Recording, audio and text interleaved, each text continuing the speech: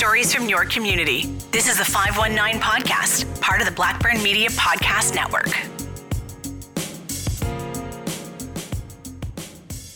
On Thanksgiving weekend in 1985, while many were enjoying the company of family and friends, Mary Ellen McDougall found herself collecting the truck of her husband, who'd just gone missing 2 nights before.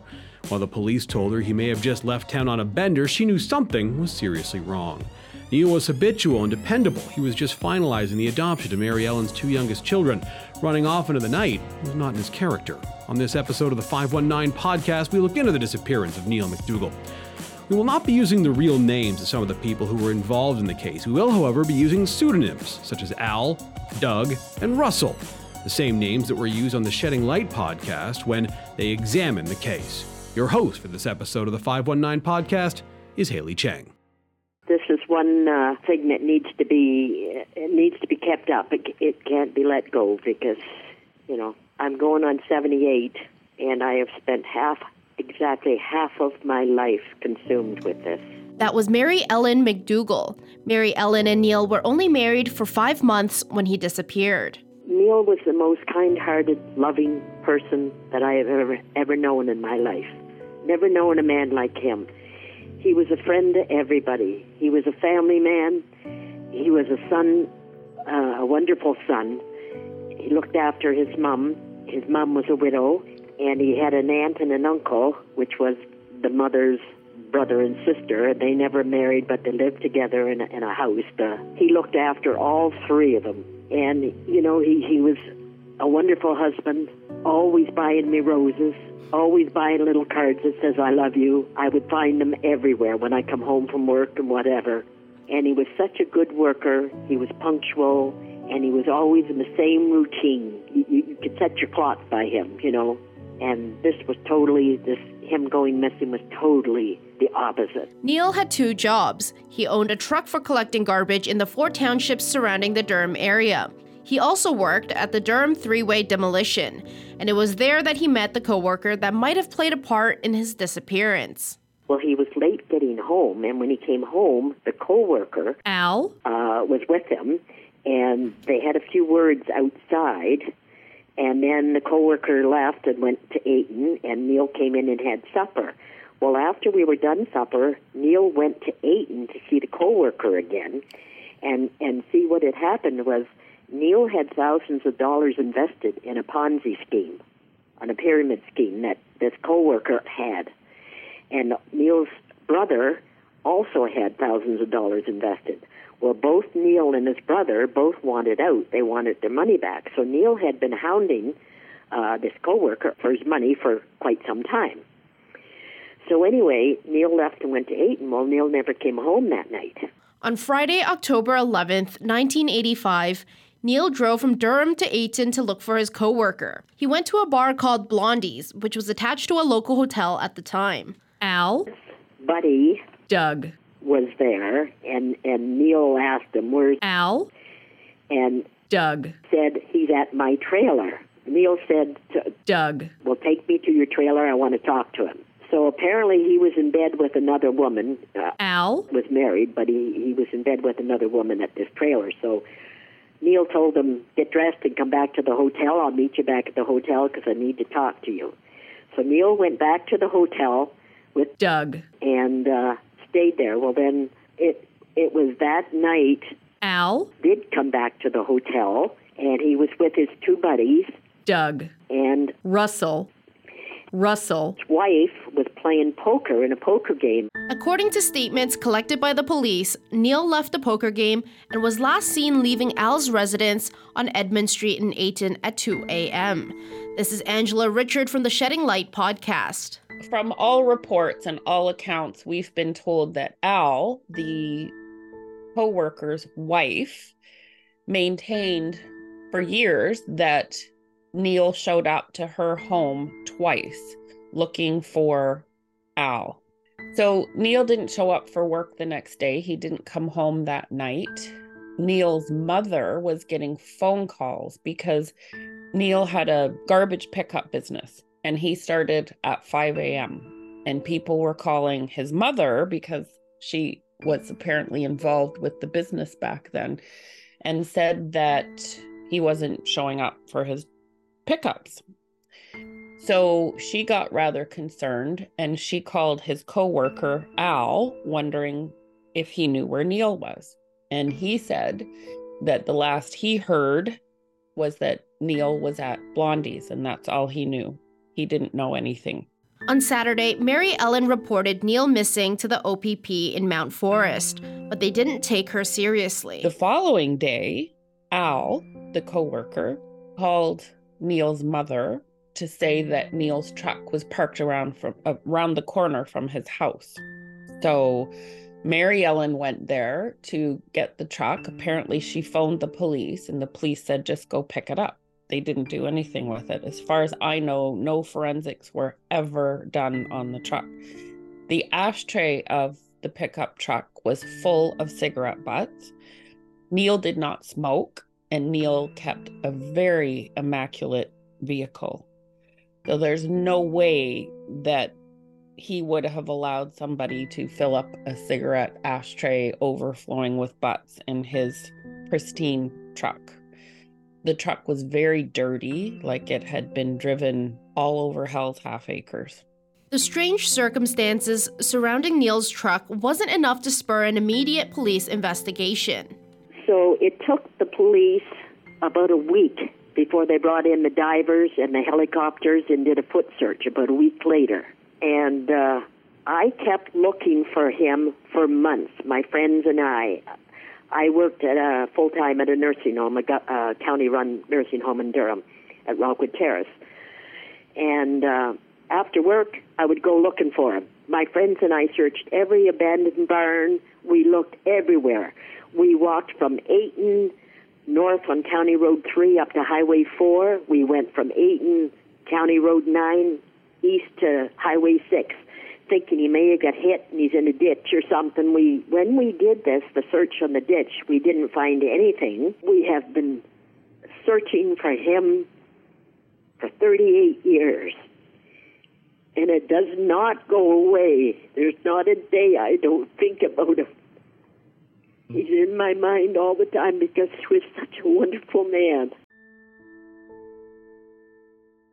As we've heard on this podcast many times, the first 48 hours are the most crucial in solving a missing persons case.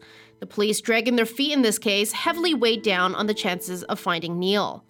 Mary Ellen says the OPP did not start investigating several important clues until after a news organization got involved. Well, they came up to start interviewing, but the night before they were due to come up, I get a phone call from the OPPs in Mount Forest.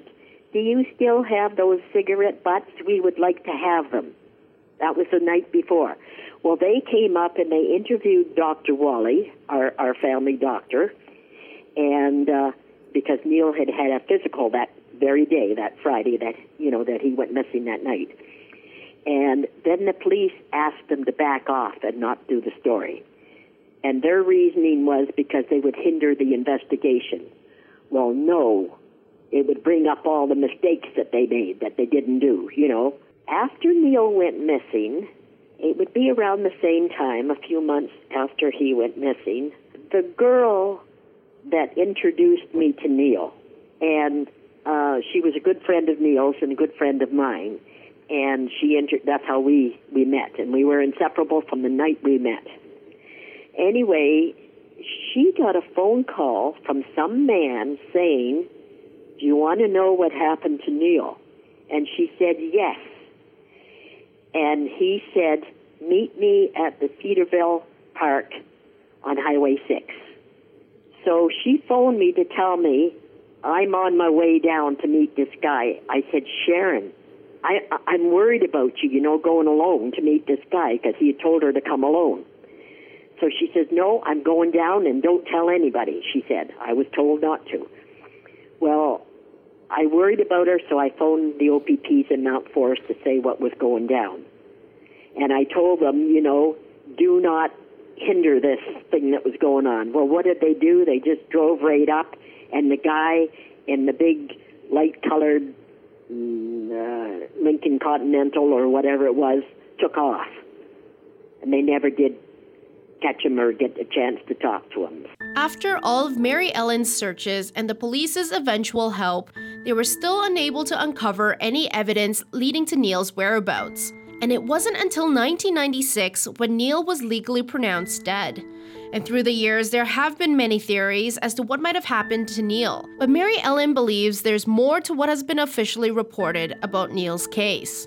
When I retired from Rockwood Terrace, I was bored silly, so I did a 2-month stint at Walmart. And one night I was we were stacking the shelves at a night shift, and I was in the lunchroom with this girl from Farney, and I knew her, and it was just her and I in the lunchroom alone. And she said to me, "Did you know I was in the hotel the night that Neil went missing?" And I said, "No." Her name is Linda. I said, "No." I said, "Have the police been to talk to you?" She said, "No, nobody has." So I said, "Tell me what went on that night." She said she was there with her sister and her father. And Neil came in, and he came over and sat down at their table and sat there for quite a while talking to her father because they knew each other. And then he got up, and he went over and sat on a stool. So I said to her, "How many drinks did you see Neil have?" She said, "I saw him with 1 beer. If he had 2, he could have, but he never had any more than that because Neil was not a drinker." So anyway, I said, "What time did Neil leave the hotel?" She said he left at 10:30 and went out the back door. And she said when he went out the back door, she saw these guys get up and go out the back door right after him. And she wasn't sure who the guys were at that time, but I know it was Al and his buddies. And I know Neil was killed right after that. I know Neil was killed around 11:15 that night. And I know they took his body somewhere. And then I know that they hid his truck in their shed. They had a shed there. And that's where they concocted the stories. They made up a story for the cops and everything. And it's nothing but a bunch of lies. But because they said that he didn't leave the hotel till 2:00 in the morning, and they kind of insinuated that he was, he was tipsy. Well, I know he wasn't. And then they had Al's wife at the time say that Neil came to the house to talk to her and left at 2 in the morning, and then they never saw him after that. Well, I know she knows what's going on, and I think they told her to tell that story. In 2007, the provincial government provided the OPP with extra funding to help solve the many cold cases in Ontario. And it was that year that Neil's case was reopened. They sent down the professional profilers from the OPP in Aurelia down to work on Neil's case. So they video interviewed, and did polygraphs on Russell and Doug. But Al kept refusing the polygraph. 3 times he refused the polygraph. So they basically told him, we know you did it. You're a number 1 suspect. And we've known all these years, that they did it. I've spoken with a lot of former investigators on the case, and, they're very, very tight-lipped. But I did get the indication that they felt that it was a jealousy issue between somebody and Neil, that they were jealous of something. So that makes you think of Mrs. K, who was playing cards, or Al's ex-wife, who was at the house, and Neil went there a couple of times looking for Al. Did one of them blow a gasket because, Neil was an absolute gentleman who opened doors and was full of compliments and just a ladies' man, if you will. And these guys weren't. So, they could have just been tired of hearing their wives talk about what a wonderful fella he was, and who knows. That year, the OPP told the media that the police believed they knew what happened, but needed someone to finally talk about what they would only call an event attended by many people after bar closing time the night Neil disappeared. Neil's co-worker Al and his 2 buddies, Doug and Russell, quickly became the main suspects in the case.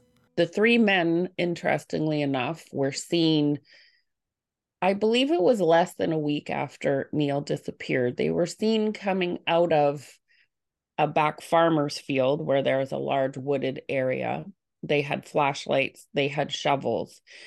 And when a local farmer happened to see them, they looked very surprised, like deer caught in the headlights. And when asked why they were driving around late at night coming out of this back field, their answer was they were looking for Neil. They did not participate in any of the searches that happened in the days following. And to this day, you ask anybody in the town of Ayton what happened to Neil McDougall, and they will name those men. And then over the years, there were always rumors that because Al's house was under construction at the time, I believe that they poured concrete in the floor after, like in the weeks following Neil's disappearance. Also at Russell's house, apparently there was concrete being poured. I think it was the Sunday or Monday of the Thanksgiving weekend, which everybody in town suspected that's where Neil was. 2 years ago, Please Bring Me Home, a nonprofit organization dedicated to finding missing persons in Canada, got involved. They began searching both the backfields and Al and Russell's former homes. Steve Watson, he's globally known as a GPR guy. So he came with his GPR equipment, and we moved a ton of stuff out of the basement of Al's old house. And he ran his little machine back and forth over the entire floor. So there was an anomaly that was very interesting under the stairs, but it ended up coming back after the data was analyzed that it was nothing of interest to us. I think it was like metal rebar or something. So also that day, we GPR'd the concrete pad that had been poured at Russell's house. And again, nothing of interest. Since then, this year, actually, we did some searching, like a grid search with a whole lot of volunteers around one of the areas in the back farmers' fields and wooded areas. And again, didn't find anything. And we were in the area where Mary Ellen herself had found what looked like a shallow grave. Probably back in the 90s, she found it. But nothing yet, but we're not giving up, ever. Nick Oldreeve, the co-founder of Please Bring Me Home, talks about what they are looking for during their search. Digging a hole in a Canadian forest is extremely difficult to even get down 6 inches. It's one of the most difficult things to do, and especially if you're pressed for time. And by all accounts from witnesses, from when these guys were seen in this area, from how long they were gone when Neil went missing, they would not have had more than an hour to dispose of Neil's body. So in that case, you're looking at a surface dump, or you're looking at an area where they had just dumped him and threw stuff over him, like sticks and leaves and whatever. On the theory of a surface dump, then it's not like there would be a lot of soil or refuse over the bones, because there wasn't in this case, and we knew it was 35 years. So in Neil's case, we're only 3 years later. It's unless he was buried, you're not going to have to dig in the ground. And if he was buried, we know what we're looking for in the ground. So you're looking for quite a deep depression in the ground if somebody was buried there, and you're looking for something that's irregular with the ground around it.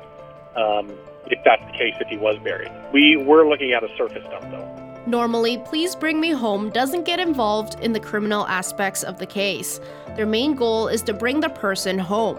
However, so much of this case is tied to the 3 people involved. Nick is hoping that information surrounding these 3 individuals will reveal where Neil is located.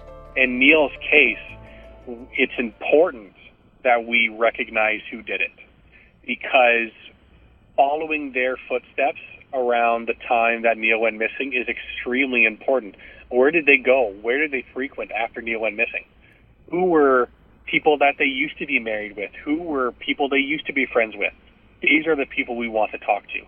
And the biggest thing is, at the end of the day, it's very likely they have told somebody something over the years that they are no longer aligned with. And we need those people to come forward. I don't believe these three individuals have a bone in their body of remorse that thinks that it's the right thing to do to just say where he is. So we're not depending on these three. We're depending on their stupidity that they likely told somebody over the years. And we need that info. We need to know where he is. We need some information. We do try and have conversations with these people and educate them on the importance of coming forward. We believe you did it. We believe that you're aware of the consequences for what you did. And the sooner you come forward with an information, the better, and give them that opportunity. And if they don't take that, then we put pressure on. We do things like this. We communicate with a lot of their friends and family and them and,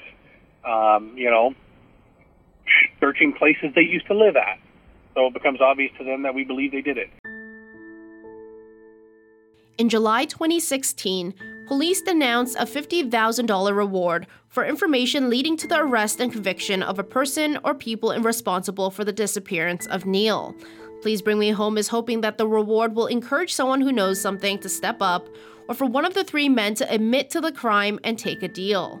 Circumstances change, loyalties change, friendships change.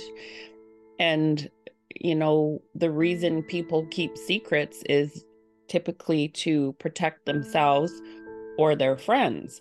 Mm-hmm. And I think somebody might be getting tired of protecting their friend and being, under scrutiny all these years. So somebody's going to crack. We know somebody's going to crack. These men have been suspects for a reason. And if they are truly innocent of any wrongdoing, then they should just speak up and explain what they think happened. If all of them, when asked, will say that they heard Neil moved out west, that he just picked up and went out west, left everything behind, left his pickup truck, didn't take his credit cards or any money, has never accessed his bank account yet. So to me, that's diverting people's attention. I feel pretty confident that they're guilty of something, and maybe it was an accident, but these three guys are not getting any younger. And, do they not want the opportunity now to explain what happened, as opposed to their children and their families finding out years down the road what they were guilty of, and they have no chance to explain themselves? Time is ticking. I just want to implore these guys to finally say what happened to Neil. It's been 38 years. We just want to find him and bring him home to his family.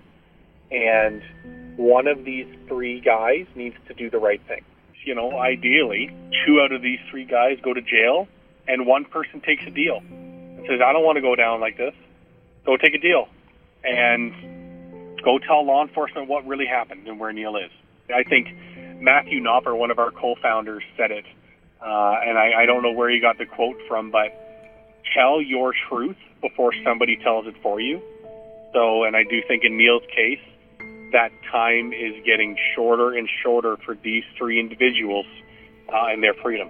Almost 38 years have passed since Neil's disappearance, and more years may go by before we have the answers. But those involved in the case are confident that these answers will come. A new tip, a successful grid search, or a frayed relationship leading to a confession. This case is not over, and Mary Ellen McDougall has not given up hope. Don't keep this quiet. Keep pestering these guys. Keep after them. One of them is going to break, Keep after them. Don't let this die. These people that have gone missing, that were killed, it's so worth it, to solve their case and give the family closure. It's just, because we never get over it. Yeah. Never. This episode of the 519 podcast was written by Patrick Magermans and Haley Cheng. It was hosted by Haley Cheng. The 519 podcast is a presentation of the Blackburn Media Podcast Network.